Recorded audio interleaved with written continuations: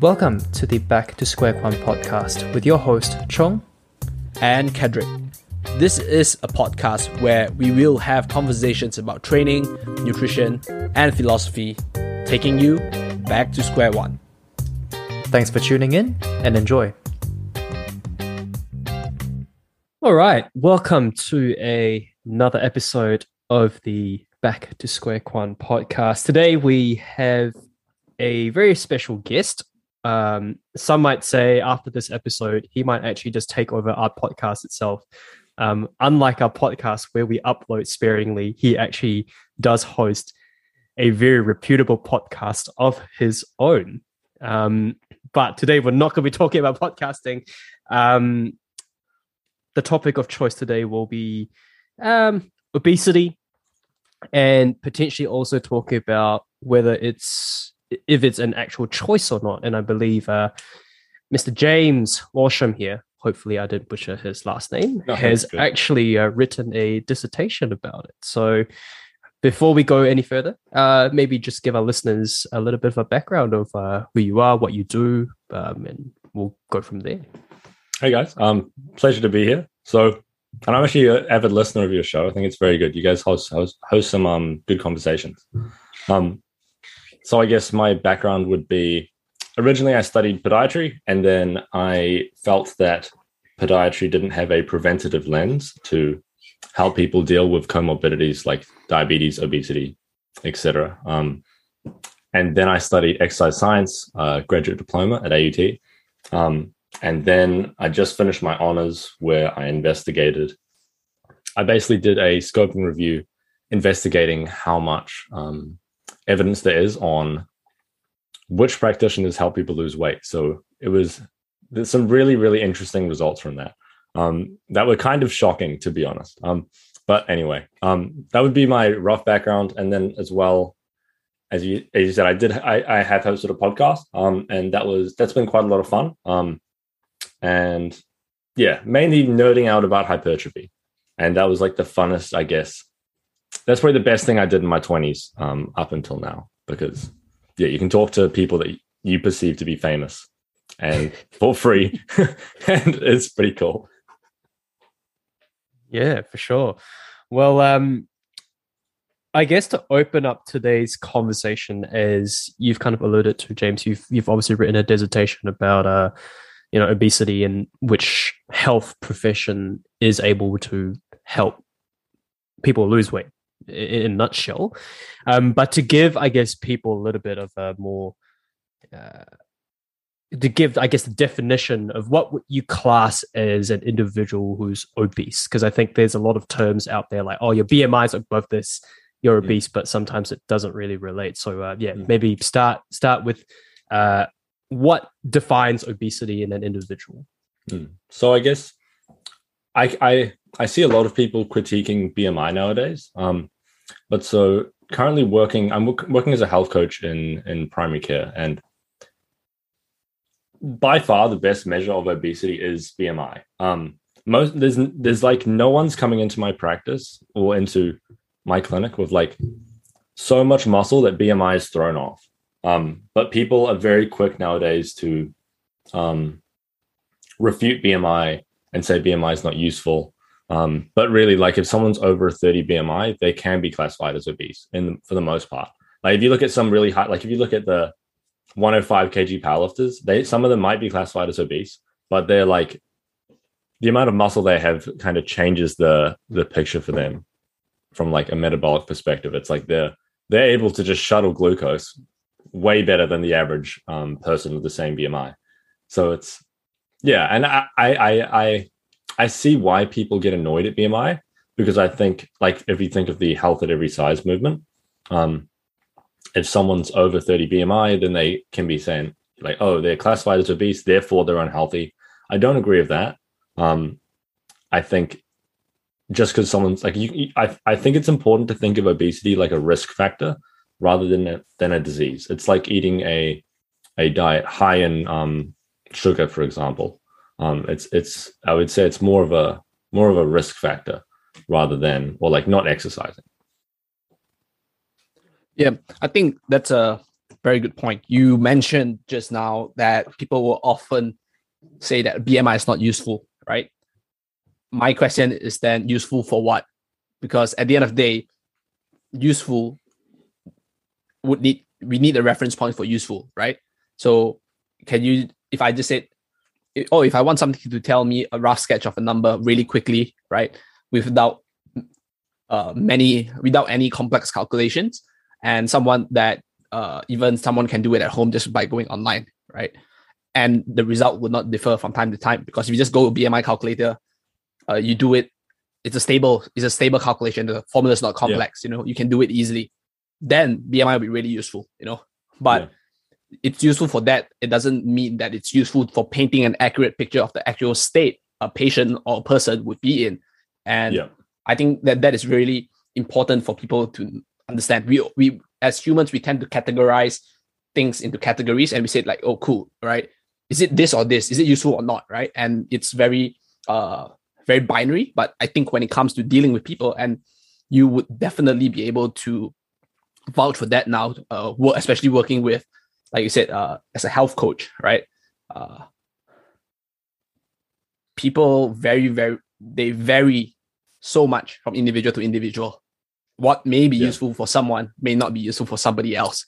And your role as a coach is to identify what is useful for this person at this point of time, because what may be useful now for them may not be useful for them 6 months down the road, So I do think that it's like really important for you to categorize that. And I like what you brought up about like obesity as well, because obesity is a risk factor, right?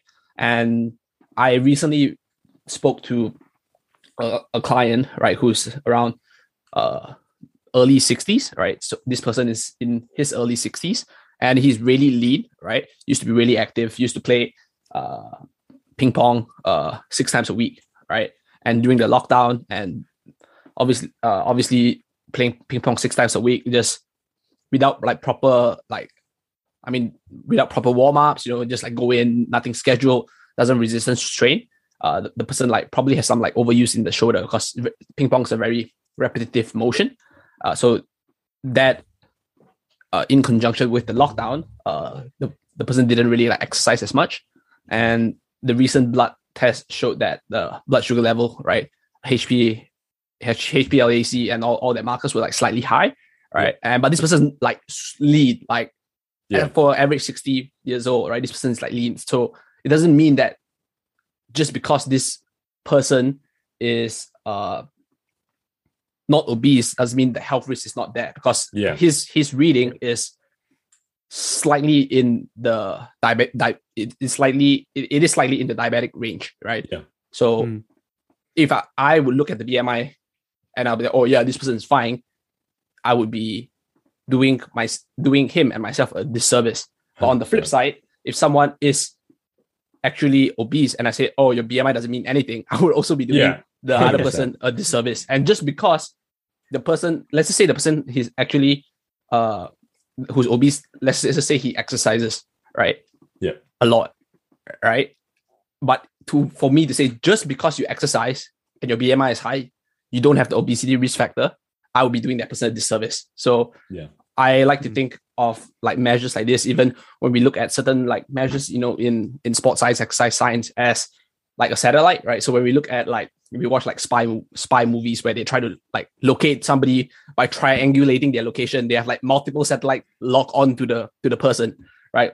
The measure is but one satellite, and the more satellites we can have, the more accurate the picture we can be, the picture we can paint. So I really like the point that you brought up just now on how let's just not criticize something so quickly before we get into the nuance of things. And I think that unfortunately is quite lacking in today's day and age. Yeah. And I find I definitely have seen that in practice, where some of my really lean patients patients are sent to me by the general practitioner.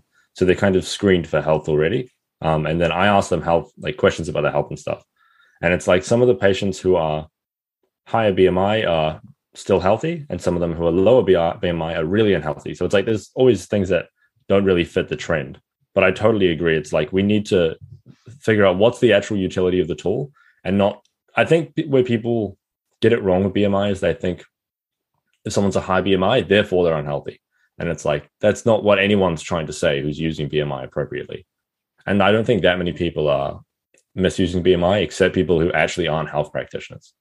And that's just like angry people on the internet. Yeah. I think to frame it, like we usually say something like using tools like BMI and all that kind of stuff, whatever tool that you use that is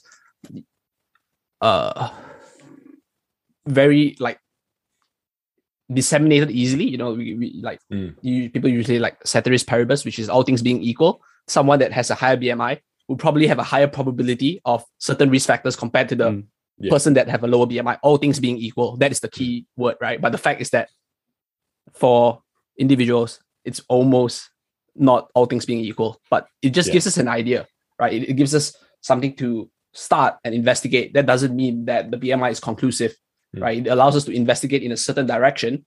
If it's wrong, we just don't use the BMI for this person, doesn't mean it doesn't mean that this tool is completely broken and has to be completely tossed out. Yeah. And it's incredibly cheap. Like if you think about the other measures that we use in practice, it's like, for instance, if we go get blood tests for cholesterol, HbA1c, etc., it's like that stuff costs money and it costs the patient time.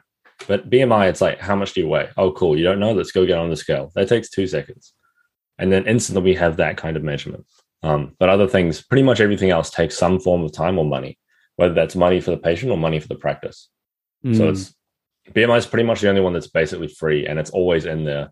And I can update it. Like if they say to me like, oh, I lost 5 kilos, then I can just go update it. Boom, new BMI is automatically calculated. So it's like, lots of benefits, I reckon, of it.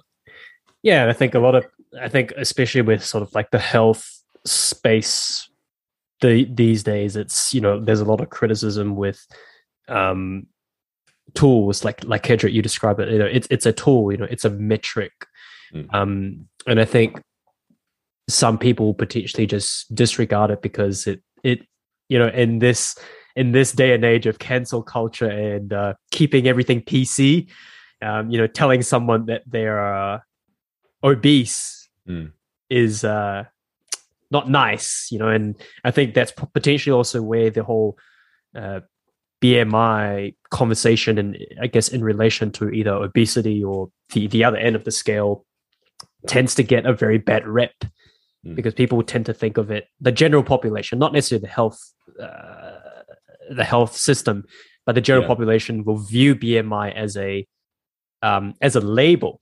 Yeah. Not so much. I think the general population view BMI as a label, and not so much as how we health coaches or nutritionists, RDs, whatever, view it as a metric to kind of say, as an indicator, like Kedrick said, like it's an indicator to say, hey, this is a direction that we probably have to take.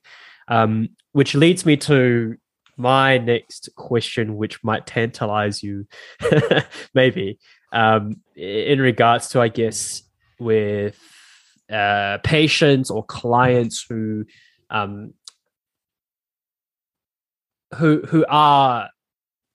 show signs of obesity or maybe even diagnosed with obesity. And as most people will probably know, you're not born obese. Very, very unlikely you are born as an obese baby. If you are, I'm sorry to hear that, but very, very unlikely. But obesity is one of those risk factors or that develops over time. It's not something that happens within like a day, or you don't just get obesity, just like, you wake up like cancer, In your opinion, I guess, working with so many clients, is obesity a choice? I think I think the question has multiple components. But so I guess I would definitely agree with the idea that obesity develops over a long period of time. That's definitely the case. So we know people basically gain weight progressively over time, really, really slowly. But then we know people can lose weight really quickly as well. So it's like, let's say you gain 20 kilos, you could lose that in a year, theoretically. But it's like, what method are you getting to get rid of that? That's one part of the equation, right? And so there's a few reasons that I would argue that obesity is not a choice, but getting work, like there is still a there's always, for everyone, there is a pathway in which you can manage obesity by yourself as an individual through motivation and willpower. Like that's totally a pathway that you can take. But I think that pathway is, I wouldn't say it's like closed off, like there's say if it's a literal path, it's not like it's closed off, like there's a concrete wall in front of you, but maybe it's very, very, there's like a hot barrier of steam or something, like something really painful to walk through. And like you'll burn your hands off or something. For I think a lot of people, for some people, it is a relatively smooth path. But I think for most people, the reality of life in the 21st century is it's really difficult to prioritize weight loss when you're, I don't want to give too many examples, but it's like you hear these tragic things where like weight loss does become these guys' last priority. And I would say, yes, the thing is people can, like you could learn to track calories, but how do you know that that's the right method? Because carbohydrates are bad, by the way, because I listened to that on the Joe Rogan Experience and they told me carbohydrates are bad. And I should probably try a carnivore diet because Joe Rogan had a doctor on the podcast and he told me that's the right thing to eat. So like, I think the nutrition education landscape is fucked for the general public. But then if you actually take the food landscape as well, like that is messed up. We're exposed to like 500 food advertisements per day. And then it's like you go to the supermarket and you're trying to get like healthy foods.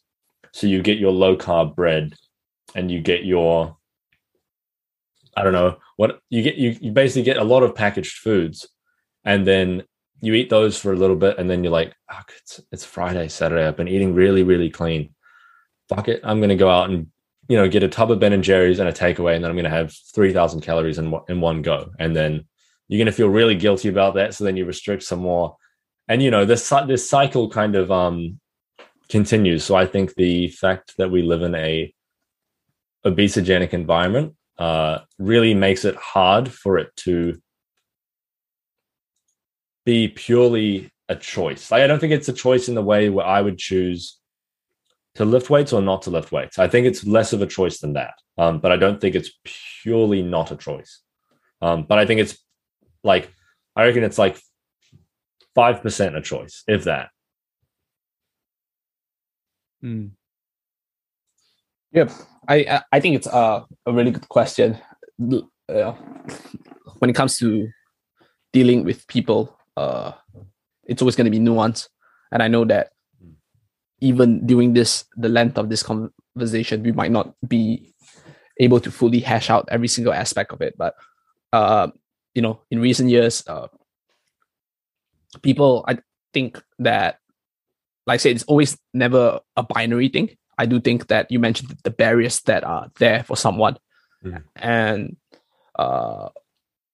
we do know that people going through different life circumstances have different priorities, right? And as human beings in general, we would first prioritize survival, right? If you look at like Maslow's hierarchy of needs, right? Obviously, survival, you need to survive before you can make any other form of choice. Because if you're dead, you probably don't have many choices when you're dead.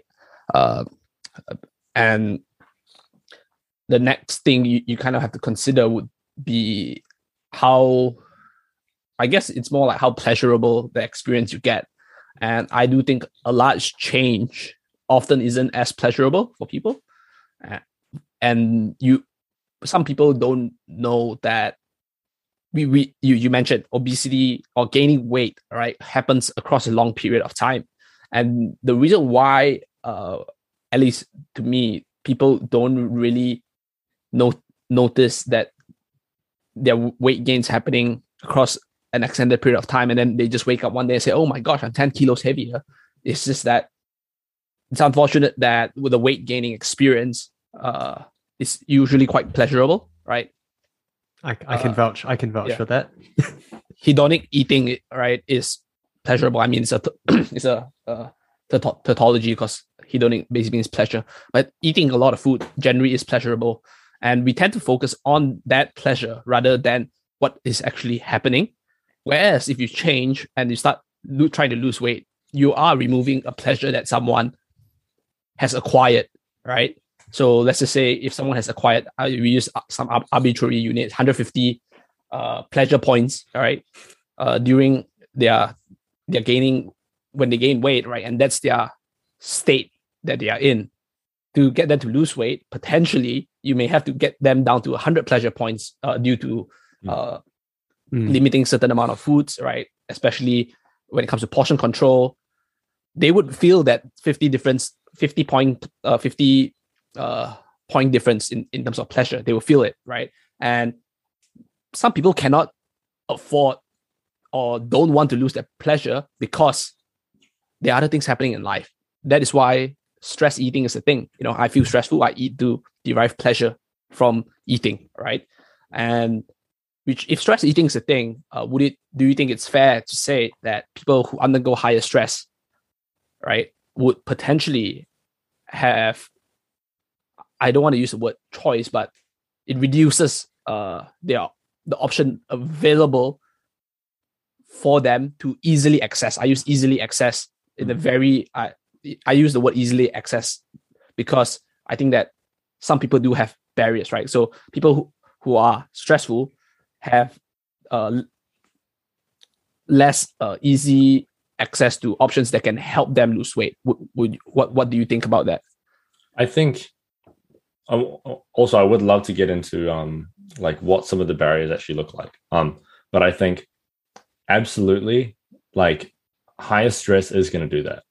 The people, because like if I think about, I'm going to try and not use a specific case study, but more a like generic example. I've had multiple, let's say 40 to 60-year-old women come into my my room, and we often it's like or even 30 to 50-year-old, probably more like typical mother range, right? And a lot of the people, like many of them actually have at least one child who has a disability of some kind that makes the child take more, whatever the things are, right? They've got all these things to manage, and then they work as well. And a lot of them are like, yeah, I get up at 5, 4 times a week, but then on weekends I sleep in. So it's like there's this baseline level of like biological dysregulation. It's like their circadian rhythms flipping all the time. And this is really common. And I think things like that, and then you see these patterns, right, where they will do things like it's 5 a.m. They're not going to, not hungry in the morning, whatever, you don't want to have breakfast. And then 9 a.m., maybe they have something, maybe they don't. Maybe they eat at 12. Then maybe at 12, they have one piece of toast. And then they get home and then there's some snacks on the counter. They start snacking. And it's just these uncontrolled habits. And it's like they've had this massive morning, but then they've got other, they get home and now it's like, cool, I've got to cook dinner. But the thing is, we all have shit we need to do as humans. I want to make sure I don't go on a tangent. What was the specific question? The question was, how do you think stress levels affects someone's options, I guess, right? Yeah, that are easily accessible to them. I think stress is a part of it. But it's like, I think stress is a side effect of the barriers. Like, I think stress becomes like, for example, I have a client outside of my health coaching business, outside of health coaching. I work with Hypertrophy Hub, and he worked. There was a period so he works in the financial sector, and he was working like 100-hour weeks some weeks. So we did some of our check-ins while he was on the bus home from work at like 9 p.m. And if he was in a situation, so when I first started working with him, he was like 20 kilos heavier. And if someone else was working in his position, like 10 years older, who didn't have access to, I think I'm a pretty good coach. And it's like, he's had the opportunity to find a coach who's evidence-based, knows their shit. And like that opportunity to have that good education is the thing that saved him. Because I think if I didn't ever get to work with him, he would be gaining and gaining and gaining and gaining. So it's like he was kind of on this trajectory of becoming less and less consistent lifting weights. He was kind of in the bro, like bodybuilding mindset, but then you slowly let those things go because you're working 100-hour weeks. Gym doesn't become that important. Like even for myself, like when I was doing my thesis, I didn't hit the gym 5 times a week. I hit it once or twice a week, if that. And some weeks I just didn't go at all. And I think those kind of schedules are what like mess people up. But then again, I do think that partly this is down to lifestyle design. Like, okay, when you get home, do you watch Netflix or do you meditate, read a book, cook dinner, try and exert some discipline? And then I think, like personally, I do think that if you can design your lifestyle in a more ideal way, that will lead to a lower like, and this is just like this is total bro science of psychology, but it's like if you can design your lifestyle in a way where the things that you need to do to be productive or keep your lifestyle structured, like for example, prep your food for the next day or whatever it is. It's like if you can make the barrier to those a little bit lower, or make it that's your habit, I think that has a lot of positive momentum. And whether that's exerting self-discipline when you don't have to, like at work, you have to exert it the whole time, the whole 9 to 5. You have to be pretty decent if you want to get promotions and you want to earn more money. But when you get home, no one's asking you except maybe, say, if you're a husband and your wife's like, come on, Jerry, mow the lawns. Like, that's pretty much it. Yeah, does that kind of answer it? It was a bit tangential.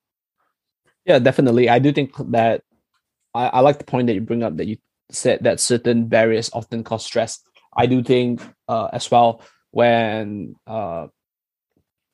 people often feel stressed when they are unable to accomplish what they set out, right? It's a stress from failing, right? They see things as like, I work with people and people tell me, oh, I failed this week. I feel horrible about my decision. And then that further increases barriers, right? At least emotionally in this instance, because you will come to a point where people are accumulating so-called quote unquote failures, and then they'll be like, man, I don't think I'll ever be able to overcome this. Let's just give up altogether, and I've seen that happen before, all right, and I know it happens. And I do think that when it comes to talking about like when people go to do Netflix as well, like watch Netflix, people look at for an avenue to like, oh, cool, I'm just gonna wind down, right? I'm just gonna like not think about work,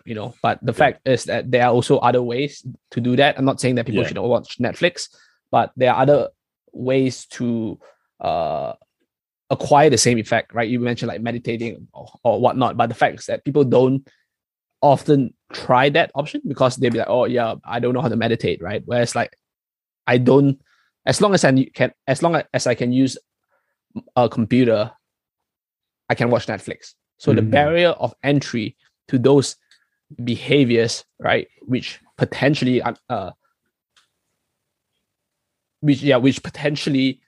might cause the situation to be worse. Like let's just say if you watch Netflix and you end up instead of watching an episode, like you watch something really interesting and you binge the whole season the whole night and you sleep at like 4 a.m. instead, right? Like those things can result in worse outcomes. Those choices or like those activity, they tend to be really, really low.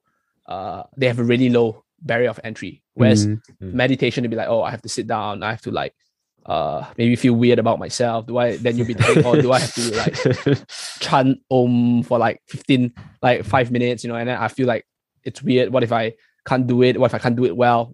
So barriers of entry for those kind of activities are slightly higher. And I think it will bring us to a really good tangent, to talking about like actual barriers of entry, which especially when it relates to food choices, I guess, which you said that you want to address. So I think that this will be a good time to share some of your thoughts on what do you think are some barriers of entry. I think we can take it bit by bit. We start food choices first. Since we talked a little bit about lifestyle just now, I do think that, I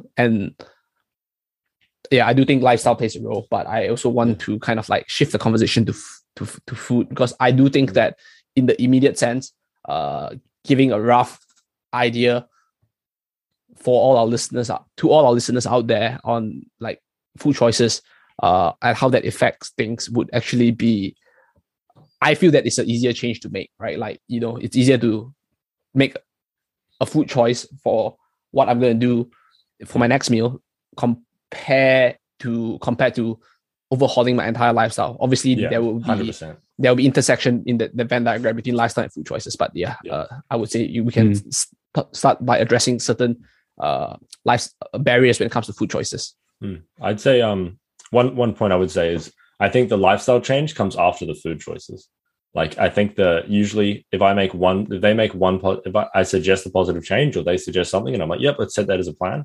They make that one change, that thing then leads to like this positive momentum. That's what I usually see. But when it comes to food choices, I think there's a few things to consider. It's like, one, as I kind of touched on before with like my Joe Rogan hatred, it's like that I think is a barrier to entry. How, like, I think the nutrition landscape is, I'm going to try and not go too ham on this because I really get pissed off at this. But it's like, I think the nutrition landscape for education for the general population is really poor. One more point on this before I move on. It's like I also think within healthcare, for instance, if you take the average GP, the average podiatrist, the average physiotherapist, they have no idea about nutrition.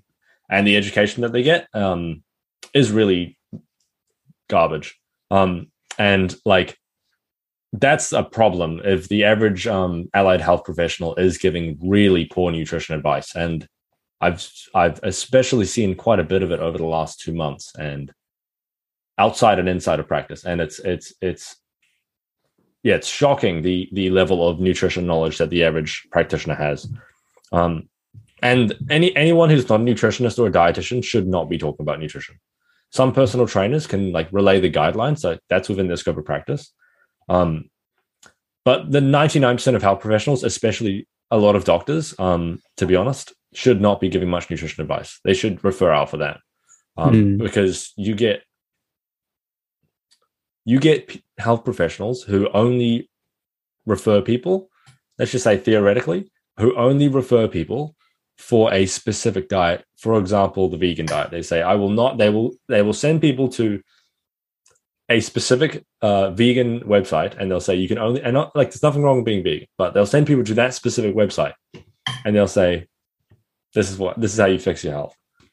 And then there's the other side of like keto, and then there's like more balanced people as well. But anyway, so the nutrition education landscape sucks, and then to actually make good food choices is really hard because people literally think fruit is bad for you. Like, I would say over 50% of my patients are unsure about whether or not they should eat fruit. Like, that is shocking. Some of them are diabetics where there's actually an argument to be made about being mindful with fruit. But the majority of them are just normal people, non-diabetic, maybe pre-diabetic. So then definitely they should be, there's like a conversation to be had around how to consume fruit. But yeah, most of them like don't know. And then there's patients coming to me saying they're reading the book, The Plant Paradox, which talks about basically why vegetables are bad.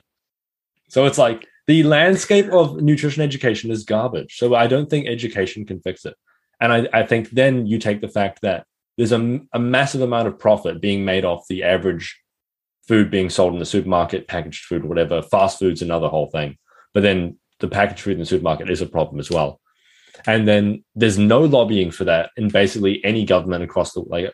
The lobbying's minimal, and the policy change is garbage or minimal. But there is research being done to, like, make changes here. But yeah, you can see how like annoying it is. Like, I get so mad at this because it's like the amount of changes that have to actually be made to make this better is gigantic. But it's like the end is not in sight, but it's like on the horizon, like a few mountains across, Yeah, I think you brought up a really good point, right? And I think one of another sort of like bro science of psychology, I'll steal that term from you, is that I think most people who are not educated in the field of nutrition, general nutrition, would always tend to lean on what their doctor would say, because, the doctor solves, I'm sick. Who do I go to? The doctor, right? And I think a really good thing that I've observed is, and I've picked this up from one of my mentors, was doctors are not the problem, but doctors, you see a doctor to treat, most likely, you see a doctor to treat a pathological disease. You've got a heart attack, I've got a stroke, I've got a tumor, you go to a doctor. But outside of that, like most GPs, again, general practitioners, doctors, like you said, wouldn't necessarily have even very, very basic, nutrition guidelines. Oh, you're diabetic, stop eating fruit. And then all of a sudden the patient's like, oh, fruit's bad. It's like, but there's a lot more to it, right? And I think in this day and age, at least, it does appear that a really good quote from somewhere was, doctors should train to be more like nutritionists, and then conversely, health coach, nutrition, and conversely, like nutritionists and RDs, whatever, should also kind of should train like doctors. And I think potentially, rather than viewing each other as doctors versus the health space, it should really be, what can the doctors learn from the health space, and what can nutritionists and coaches learn from the doctors? Because like Kendrick, you brought up a really good point, right? Some of my clients will come in with high levels of HbA1c. The doctors will literally tell you, like, you're in range or you're out of range. Yeah. Right. You're diabetic or you're pre-diabetic or you're not. Yeah. But then, as for context, I guess I'm going to be finishing my clinicals. It's like 38 on HbA1c doesn't mean you're diabetic, but we're very close. But a doctor's not going to sit there and say, we need to work on this. They're just going to say green tick or no tick. Like on your blood work, you see like a red mark or a no red mark, right? And that's kind of where I think a lot of people tend to, as the obesity problem continues to arise, because people will look at numbers like these and, doctors say, hey, you're fine. But the trend is not suggesting you're fine. You do your annual checkups. The trend suggests that you're getting worse and worse every year. The doctor should be able to pick that up. And I think, especially you being working in that sector, I think that's probably something you see very much on a daily. I think that that barrier of entry towards the individual or the general population actually understanding on what should I be looking out for to be healthy tends to be very muddled. Yeah, because they don't know where to start. Because the doctors is literally, it's like, it's black and white. It's a yes or a no. You're sick or you're not sick. But that's just, they don't like, even know what they have. and it's a snapshot in time. Blood work is a snapshot in time. The doctor won't kind of sit there like what we do, at least what and I give them do. Like 45 minutes of and just talk to them like, hey, like, this is what happened in the last 10 years. Like, your blood work has been progressively been worse. Doesn't mean that you are, insert X disease, but it suggests that the doctor will do that because, like I said, doctors just don't have the time. No, they don't have the time, and they operate. And the system does suck for doctors. And yeah, I really feel for doctors, honestly. Like, they get such a bad reputation, but in reality, it's like they are trying their damn hardest. But you literally see, like, the thing that I'm kind of seeing is like the younger ones really passionate, and they'll work with me really well. And they'll refer patients to me and make a really comprehensive, like, multidisciplinary plan. But I find as the longer they've been there, like, I haven't been there for that long, but if I just go by age, I think they seem to believe less and less in the potential for change, which I think is totally anecdotal. But honestly, I think, the really new young doctors are like, wow, health coaching is so cool. That is amazing. We can make behavior change a part of practice. But then some of them, they're like, doesn't work. People can't change.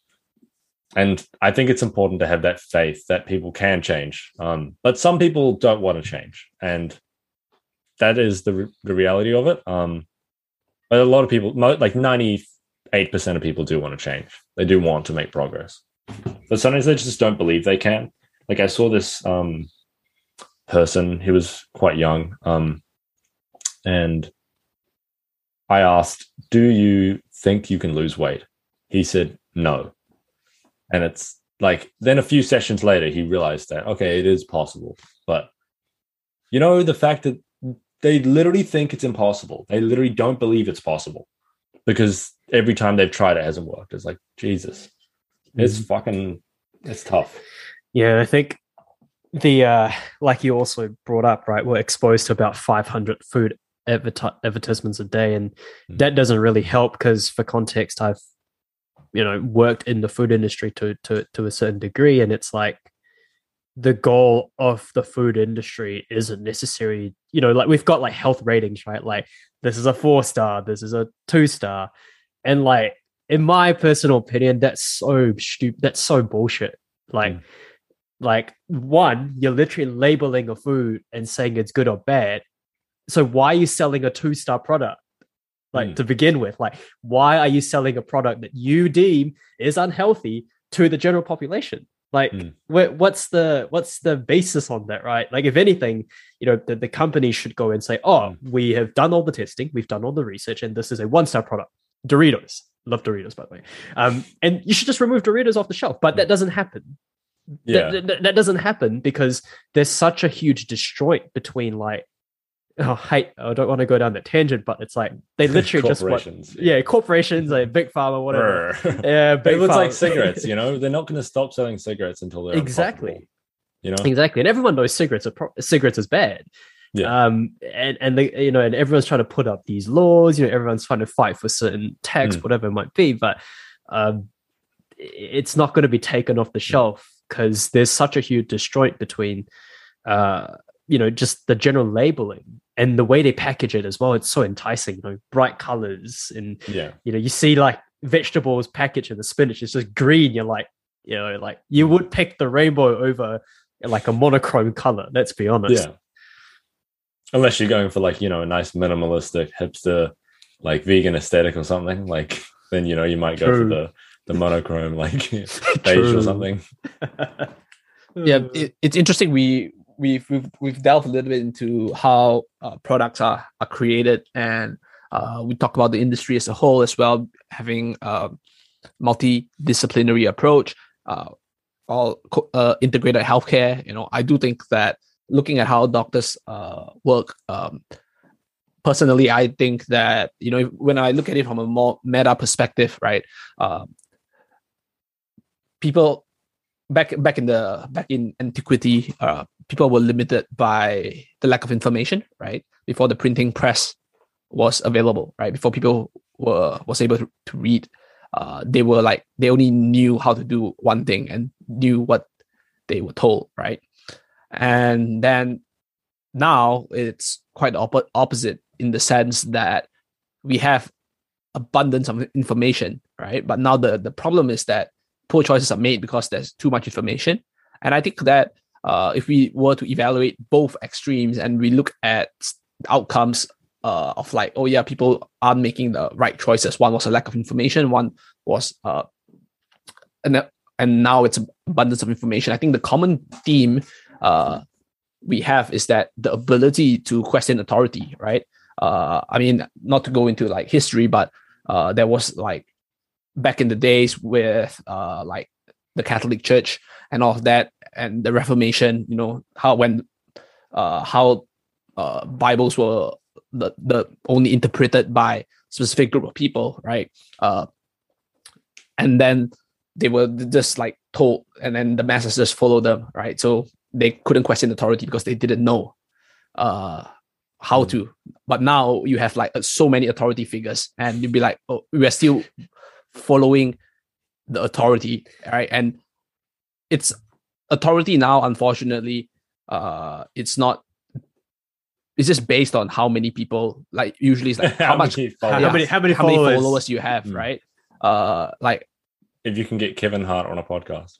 Ooh. Yeah, or like and if you've got a tick on your Instagram, that's when you're an authority. Blue check mark, right? Blue check mark. There we go. Yeah. So at the end of the day, I think that the ability, right, to sort of like question certain orthodoxy or authority becomes a very important skill. I'm not going to discredit someone for the lack of authority, but I'm also not gonna put them on the pedestal just because they are an authoritative figure in their field. Not to mention, being an authoritative figure in one field doesn't automatically make you an authoritative figure in a separate field, right? Yeah. And I think that is something very important for people to kind of understand. I do think that when people are taught, at least I don't know whether it's education thing. When I talk education, I'm not talking about like actual education regarding like food choices or whatever, but it's more like people are taught not to like critically think about things, you know.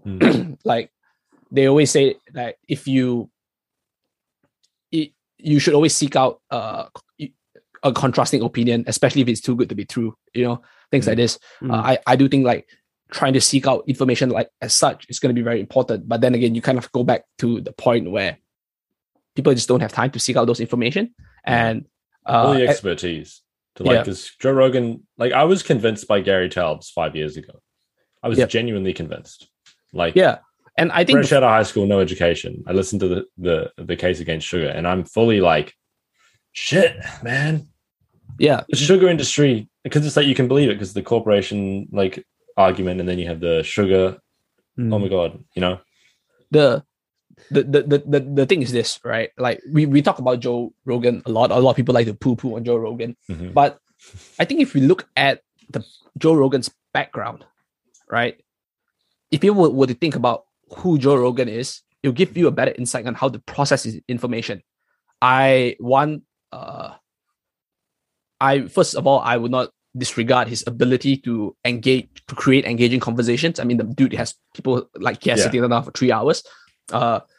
I don't doubt his intentions. I don't think he's a malicious being. I think that he genuinely wants to seek out truth and put out information out there. Whether the information is contrary or whether it's right or wrong. I definitely don't think he should be censored on any platform. No. I'm like a big like if there's like a couple of like quote unquote political ideologies that I really hold fast to, free speech is definitely one of them. And the last but most important thing would be looking at this person's background, right? And I think this ties in really well into the conversation about doctors. When you look at this person's background, Joe Rogan is a comedian and MMA, UFC MMA commentator, which means that. But he gets doctors on his podcast. Yeah, but the thing is that he's gonna be more authoritative to push back on things related to comedy and fighting. But right? Then I guess I would debate that because he gets authority figures on the podcast. Like, who's the vaccine guy, who the vaccine guy was. And then that's why he got removed from whatever, or there was a big political storm, whatever. Like, I don't think he should be not allowed to post that. I think he should be allowed to post that. But I think like, I don't know. There's some, it's murky as fuck for me. It's like, hey guys, don't get your vaccine. And like, I think his level that he went to was too far. Because it was developing then. Now I think it's a different conversation. Like if he had conversations about it now, like your blog post on it, I think was really it was well done because it wasn't like we're 3 months in. Like for him, it was like 3 months in, and then his nutrition stuff, it's like, yeah.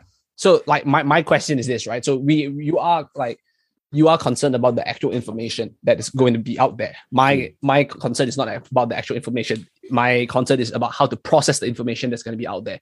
Because even if Joe Rogan no longer exists, there's someone that would take his place. You know, they always say that, is killing this dictator going to do any good, in movies? Because another dictator will just rise up. There's always going to be another one. So things like that.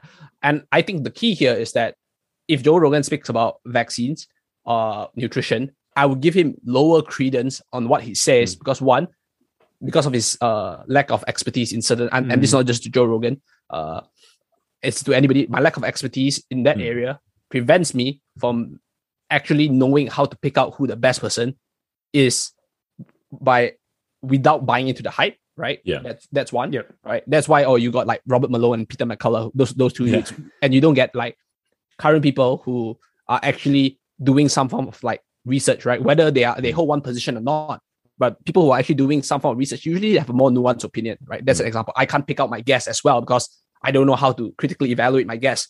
Second is that I cannot push back enough because I don't have enough information. For example, if right now I say like, I'm I'm a pseudo art expert, and I tell you how Picasso is actually like the worst artist in the world, and I give you all this like I give you all these facts, you probably would not be able to push back because you literally have no clue how to. It's like going to a mechanic and you just got to trust the mechanic's not going to scam your money because you literally don't know anything about engines, right? Yeah, exactly. That's the second thing. And he can't push back. And the third one is that, if he speaks about MMA and he speaks about how to be a good speaker and comedian, man, these things are like, I can trust it like 90% of the time because these are the things that he's known for. He has done a career of. But most people don't evaluate it from this perspective, They evaluate the person from a position of power, not so much from a position of how did you rise to power, I guess. And the thing is this, it goes back to the point about like I say I don't want to like harp on like too much content like current issues and like Joe Rogan, but it goes back to the point of being a doctor, right? What is a doctor's training, right? It's not nutrition. I've actually spoken in when I was doing my master's in the UK and I was writing up my thesis. I had a lot of free time and I actually submitted a presentation to speak at a student doctor conference, right? So it's a bunch of like medical students, right? Like third to final year students. I mean, some of them even like new med students, right? And I submitted like a paper and there was a contest, right? Competition where doctors could submit their papers. And if they get selected, they get to present, right? I'm not a doctor. And I'm not a medical doctor, right? But I just felt like I think I could contribute because my background is in nutrition. So I wrote a paper called, and I played with alliteration and like sounds. Fat, like fat, FAT. Fat, like being fat, and fat, like fat diets. So played with and I basically talk about like high fat diets, right? Like whether you should buy into like the sugar like controversy, things which doctors typically would believe. When I spoke, I was like really afraid because like there was this speaker that like was really good. Half the talks I didn't understand, and I was scheduled to like go first, and I thought it was good because after that, if there wasn't anything interesting, I could leave. But then the speaker that was supposed to go first couldn't make it, so I was scheduled to go last. I was like, oh man, this is so tough because the people will be like really tired after listening to the talks for the whole day. And now I have to sit here listening to things that I don't really understand, But I found this speaker really compelling. So I literally had no idea what he was talking about. Basically, they were talking about like increasing like gut volume in the stomach to help people stay full by putting like an artificial balloon in their body, right? Inside the stomach.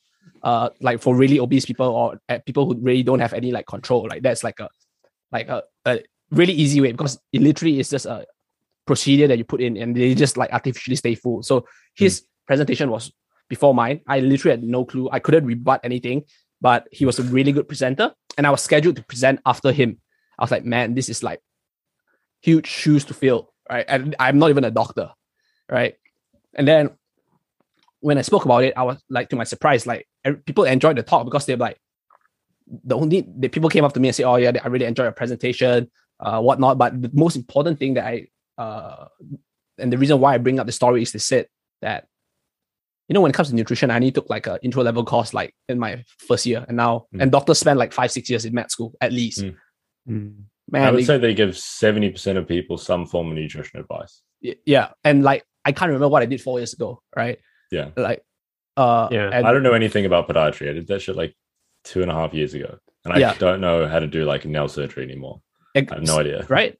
Like, so for people like me, I'll be like, they have very minimal qualification, but they are seen to be authoritative in certain aspect, obviously because it's more like tangentially related doctors and like nutrition rather than like MMA and like vaccines, right? So obviously, but people still go there because they don't know what this person is authoritative in. And I think that that's a really important way to help people critically evaluate information. I do think that by helping people critically evaluate information, it's better, and we can also like say that we can promote the marketplace of ideas better. Because, like I say, I'm quite a big like free speech advocate, and I do think that, I do think that helping people evaluate things from both perspectives critically would be really important, and drawing back to the conversation about like food choices and whatnot, right? Like even when it comes to corporations, people still think that sugar-free stuff is bad, right? Yeah. And the fact of the matter is, I don't know what it costs Coca-Cola or like Pepsi to actually produce X amount of sugar-free versus X amount of sugar version. I don't know which one's more expensive, but in the stores they usually go for the same price most of the time. But the fact is that like if like corporations like this now, I think we will go into like regulation in like the food industry. This conversation would go towards that direction now. It's like, cool, how can I just tell people that I'm Coca-Cola, right? I want to boost my sale, right? There would be the adamant people that would vehemently tell you that no, the sugar version tastes better, right? I'm like, mate, nah. If I blind taste test you, I reckon people can tell the difference. But so once people swap, that's like, I reckon that shit is fucking magic. Yeah. So I think they can tell the difference because they've been having it for so long, so they can tell the difference. But the very subtle difference. Yeah. So, but to say that it's actually like so different to the point where it tastes like horrible and you won't drink it, it's more like I think there can be this is pretty tangential, but there is like someone I know, I won't say who, had a literal addiction to Coca-Cola where they could only have Coca-Cola in a plastic bottle form. If they had a can, they'd be like, fuck. And like if they had artificial Coke, they would know and they'd be like, but anyway, it's tangential. Sorry. Yeah, but like in on a general basis, right? Like Coca-Cola can just say, yeah, cool, like we can still drive out profits, right? Our profits by selling our sugar-free version, right? And we can actually just tell people, sugar-free, the sugar-free version will probably be better for you if you need to lose weight, right? So like this comes into like the whole regulation thing, right? And people can do that, right? Because right now, I do think that the authority, people who are in authority position, they have more so quote unquote power to govern or like change people's choices. They nudge them towards a certain direction. I think all of this are nudges. So like you hear people in the street tell you, or you shouldn't take the vaccine. Then you hear more people think about it, and then you hear Joe Rogan, who has like 5 million listeners, right? Then you're like really like convinced, But at the end of the day, like if the corporations can like create some form, I mean, I don't know much about like food regulation and like regulatory powers and all of that, but like have like say cool, it doesn't really matter, right? Whether you buy one or the other. I still think it should be. I do think it should be a choice, but like if you're trying to lose weight, probably have the sugar-free version. Things like this. I think probably push people towards the right direction, right? Yeah, I had a really good conversation with Alan Flanagan from Sigma Nutrition, like a year or something ago. I don't know, back when I was going hard on the podcasts before my break, and that he explained some really good stuff around like, for example, like one of the examples was, let's say we have a drink layout. We have, let's say normally you have the brands that pay for the best spots. So in a supermarket. I remember that during my years of study now. Yeah, and it's like if you put water in the most reachable spots or artificial sweetened drinks or whatever, the healthier drinks, that's going to make a difference in terms of sales. And it's like, I was watching this video by Stefan Guillenet yesterday about how the percentage of spending that's been on fast food compared to like home cooked meals is about 20% compared to like 2% in the 60s. So it's like, and now it's probably like 30 or 40%. But then you consider that that is not including packaged food from the supermarket. So it's like, paleo diet, boys. Yeah, and I think you brought up when Kedrick was sort of like going through that tangent, it actually brought up so not necessarily a realization, but like sort of actually sort of made it a little bit more clear in my head as well, especially over the last few years, everyone's like health concern and shit like that. If now we actually walk into any supermarket, really, you actually start to see. I'm guilty. I do this, but regardless of what my personal choices are, you'll see a lot of like high protein stuff now, right? And it's not just like a protein powder, like whey protein. It's like high protein breakfast cereal, high protein cookie. Again, high protein cornflakes. And it's like the industry is literally trying to say, hey, we want to be healthier, but we still want you to buy our product. So we're just going to kind of pitch. I think it comes down to like the marketing again. Like we're just going to pitch this product, which will get us on that 4-star scale, or depending on where you live in the world, depending on what scale rating you guys use. In New Zealand, we've got 1 star to 5-star. 5-star, really good. 1 star, don't buy it. It's still on the shelf. But you also, interestingly as well, you'll see that all these 5-star products, if you actually go in and observe, they're actually not in, like you said, James, they're not in places which are easily reachable. So these 5-star products, if you go into the cereal aisle, I challenge all of if you're listening to this, go into the cereal aisle and look at the cereals. You'll see that all the 2-star cereals in the middle, you'll see the healthier cereals on like maybe the second shelf above, and you see the 5-star cereals, which are like the high protein stuff, or like the whole grain, low sugar, like you see them all above. And it's just like a testament to like, hey, this product exists. We want people to get healthier, but we're just going to keep selling what sells the best. And like Kendrick said, don't know about the profit margins and stuff like that. But yeah, it was just a very interesting observation. And I agree. Yeah. And I think, one thing that I'll probably add in there as well is, I'm not, again, like, I don't necessarily have a political agenda or whatever, but I think the big thing that food industries and the food regulatory board, and I've done the whole bloody thing during uni and a few years when I was at work, I think the agenda has to definitely be more geared towards not just to produce product or packaged foods for the sake of taste, but I think there has to be a lot tighter regulation on how you put the product in the supermarket, because I'm sure all three of us here would know this general advice. If you want to eat healthy, shop on the outside aisle, don't go into the middle. That like all supermarkets are laid out that way. Big, small, it doesn't matter. It's laid out that way. And I think the regulations of how supermarkets should be putting their foods should actually be revisited, because that rule has been there. That's really interesting. I haven't heard that rule, but there you go. Yeah. I used to work in a supermarket, and all the food that would keep you moderately healthy is on the outside. Yeah. Which is actually super interesting, except the ice cream. Yeah. So you'll see like what all ice cream keeps you healthy.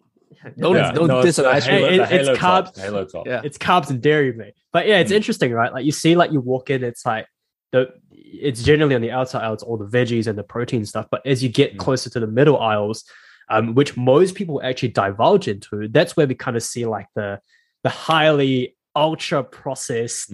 Look at the been there for weeks. Yeah, that stuff's been there for weeks, and this is just personal anecdotal guess.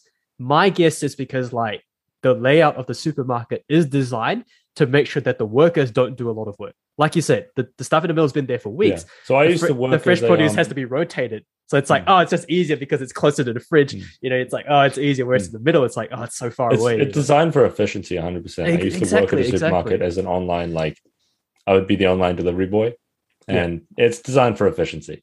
And I just realized how actually that structure of the outside and the inside, that's the stuff that needs to get restocked all the time. Everything in the middle gets restocked like once a week. Exactly my point. And that's kind of one of those things where it's like most people, like general public, again, like we're talking about Gen Pop here, won't necessarily think of it that way. But I think if the food industry is able to actually, let's just use the word, drop their ego and actually really focus on making people healthy and not, again, potentially having the agenda of trying to just make more profits, I think it can really, really help to change direction and the trajectory of overall health in general in the long run. I do think it's going to be like an almost impossible task. And like, I'm all for capitalism. I love capitalism, but I genuinely think under the current system of capitalism that we have kind of in the West, it's going to be genuinely impossible to solve diabetes. I mean, not diabetes. Yeah, but diabetes and obesity. I think it'll be literally impossible unless we have medicine that can decrease calorie absorption by like 30 or 40%. Like for real, I literally think it's genuinely impossible. I think the machine that drives profit and the capitalist machine is the thing causing obesity. whether we like it or not. Like, I love capitalism. Capitalism is the shit. And like I believe capitalism brings people out of poverty faster than any other system in the world, like all the Steven Pinker shit. But it's it causes obesity at the end of the day. And there's not much we can do about that, to be honest. Like, we can try and make all these different laws and regulations, but there's going to be a 40, 50, 60 year process, not a 10-year, we make some changes. Like, I think it's like the supermarket stuff is really useful, but it's such a small change in the scale of things because people can't afford vegetables, and people can't afford to make the time. They can't afford to learn about this stuff. They can't afford to go to the doctor. They definitely can't afford to go to a dietitian. And if the dietitian is the argument I made in my thesis is like, the only person who's really qualified to work with people on weight loss is a dietitian. Like, if they have they have diabetes, they have high cholesterol, the only person who's really qualified to work with them to help them lose weight is a dietitian. It is impossible to get a dietitian appointment through the public health system. Near impossible. Like, it's going to take a long ass time, no matter what situation you're in. So if you go privately, boom, $160 or whatever. Like, you can't see dietitians very easily or very cheaply. People can't afford that shit. Yeah, I think it's funny you brought up like all of this, and I think that the industry is very profit driven. And you talk about capitalism and things like this. And I think people do ask me what my thoughts are on this kind of stuff sometimes, and I just think that Adam Smith, who wrote The Wealth of a Nation, who's like, people say, it's the father of capitalism, right? And what Adam Smith had envisioned in 1776 did not take into account advertising, social media, and all of that. People also don't know that Adam Smith wrote The Theory of Moral Sentiments in 1759. I don't know whether it's coincidental, but perhaps most people in like the Enlightenment period do think that morality played a big role. So perhaps you say, maybe you should read about how to be a moral human being first before trying to sell shit to people. Whereas now capitalism is like, make money first. Yeah, amoral, right? First thing you make a bunch of money. Yeah, fuck morals. I have no responsibility at all, right? And the thing is like this. I do think that corporations, even people, right, everybody have like some form of like social responsibility to one another, and I definitely think, like, for example, there are ways people can do things, right? Like, I don't work in any of this like corporations, but this happened to me like just 2 days ago. And what happened was that I wanted to get sugar-free soda, right? Sugar-free Coke. Let's say soda because I don't care whether it's Coke or Pepsi. I just buy whatever's on sale. So I went there. I saw vanilla Coke, right? I went in, I bought 2 bottles of vanilla Coke, and then I walked out. And I'm like, when I put the vanilla Coke in my car, I realized that I bought the sugar-free, the sugared version. And the reason why is because if you look at Coke, the vanilla Coke look very similar to the no sugar version. The colors are the same. The only difference is that they have a black line, right? And then the cap is different. The cap is black, whereas the original Coke is red. But if you look at Pepsi, the color is completely different. The whole label is black, right? Whereas the regular Pepsi is blue. So it's easier for people to create that distinction, right? I'm not a lobbyist for the Pepsi Corporation, but I'm just saying that if people can make like subtle differences like this, but I'm the kind of like, I'm never gonna drink like sugar version. So I literally just went back in and like swap it out because I haven't left the groceries. I just say that, hey, I'm sorry, I literally just walked out of this place 5 minutes ago. Can I just change it? But some people be like, nah, I'm a little bit too shy. I don't care. Let's just do it now, right? But the thing is that I would also fully admit on that day I had like not the best sleep the last night, and I was like, maybe my coffee hasn't really kicked in. But the fact is that when most people do their shopping, they're not in a 100% cognitively cognitive competent state, right? People are like, after work I just have to buy some food, right? And then they'll be like, I'm just like walking around habitually just picking up the stuff that I want. So you mentioned really good points. I do think that that there's a way to regulate it well. I don't really my personal belief is that I don't think that there should be like forced regulation, right? Like There should be a fine balance. I agree with that for like a freedom kind of point of view, but yeah, I can see the argument from a pure. But then the thing is, health is not just physical health. So yep. But, so it is encompassing multiple areas, and I think we've gone on many tangents, and this conversation is like really interesting. But to keep it like accessible, we will have to like cap it somewhere. And based on your kind of opinion, right? Just to close things up, and we usually ask our guests all of this if you know someone if you are obese, right, or if you know someone who is obese that you want to help, right? Taking it back to square one, right? What is the first few things you should consider, whether it's for yourself or for that person? Yeah. I would say, let's say you have a friend who's obese. So I'm helping a friend at the moment. And he knows that I'm like in terms of my friend group, I'm definitely an authority, right? But then in terms of the wider scale of things, I'm just a dude with like some degrees, not that like expert, whatever. But like what I do with him is I get him to check in and tell me what thing he wants to change this week.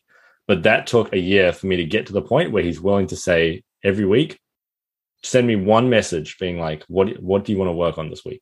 Last week, we worked on swapping Coke for artificially sweetened Coke. That's the thing we changed.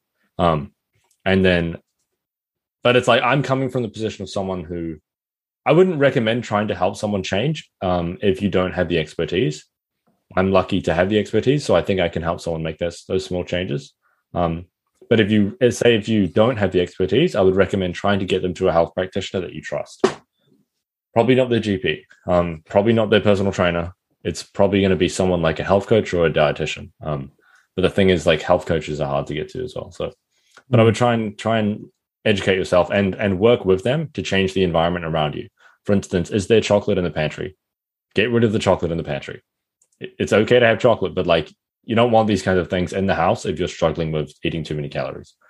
Do you want to go to a gym? Cool. Can you join a gym together and go to a gym? But let's say you're helping a friend from the perspective of someone who thinks they have more expertise.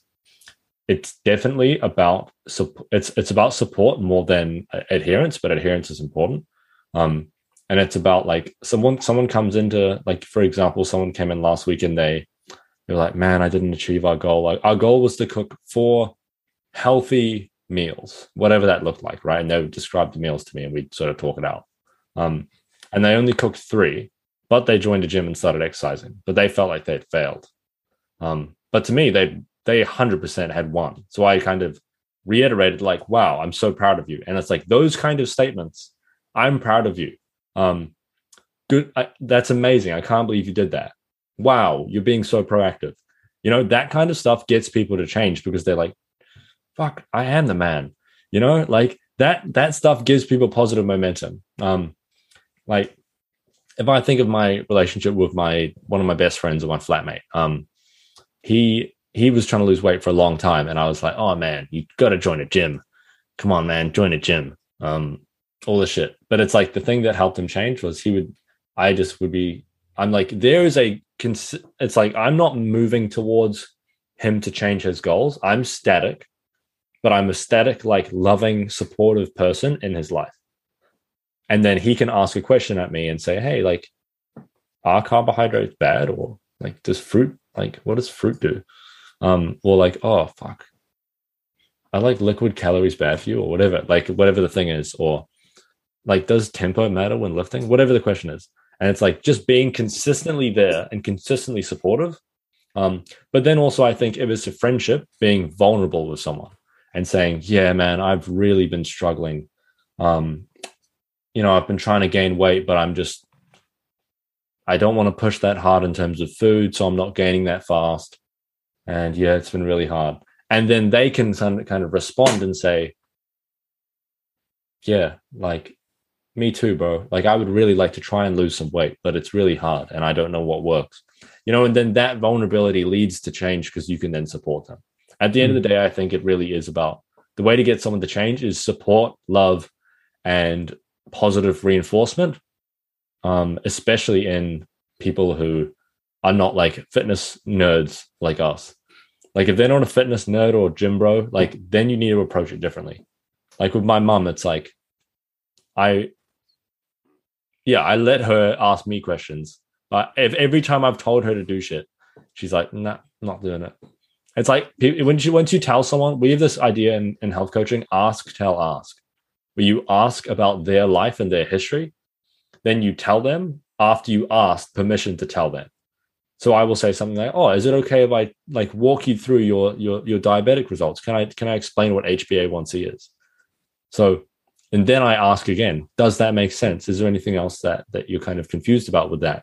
Am I explaining this well?" And then they qualify and say, "Yep, that works," or "That didn't work," or whatever. So that you're asking permission, so you can tell them, rather than usually people go, "Tell, are you getting it? Are you going to make change?"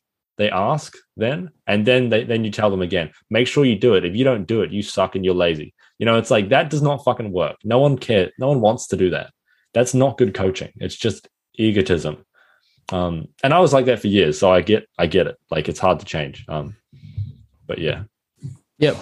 Yeah. And yeah, just to summarize everything for a listener, I guess one, find a credible authoritative figure. Second, supportive environment, right? And James mentioned a lot of what the supportive environment would look like, and also what an authoritative figure should be like, right? And last but not least, if you're drinking the non-sugar-free version of soda, switch right now. I think those are the three big takeaway points. And unless you're bulking, then yeah.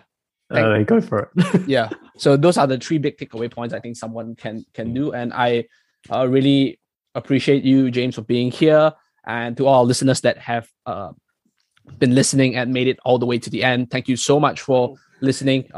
If you're on YouTube, I think they say smash the like button. That's what all the influencers say, right? On Spotify, share subscribe, it, right? Subscribe. Subscribe. Leave us a comment, 5 stars, thumbs up, whatever. And thank you all, and till the next episode.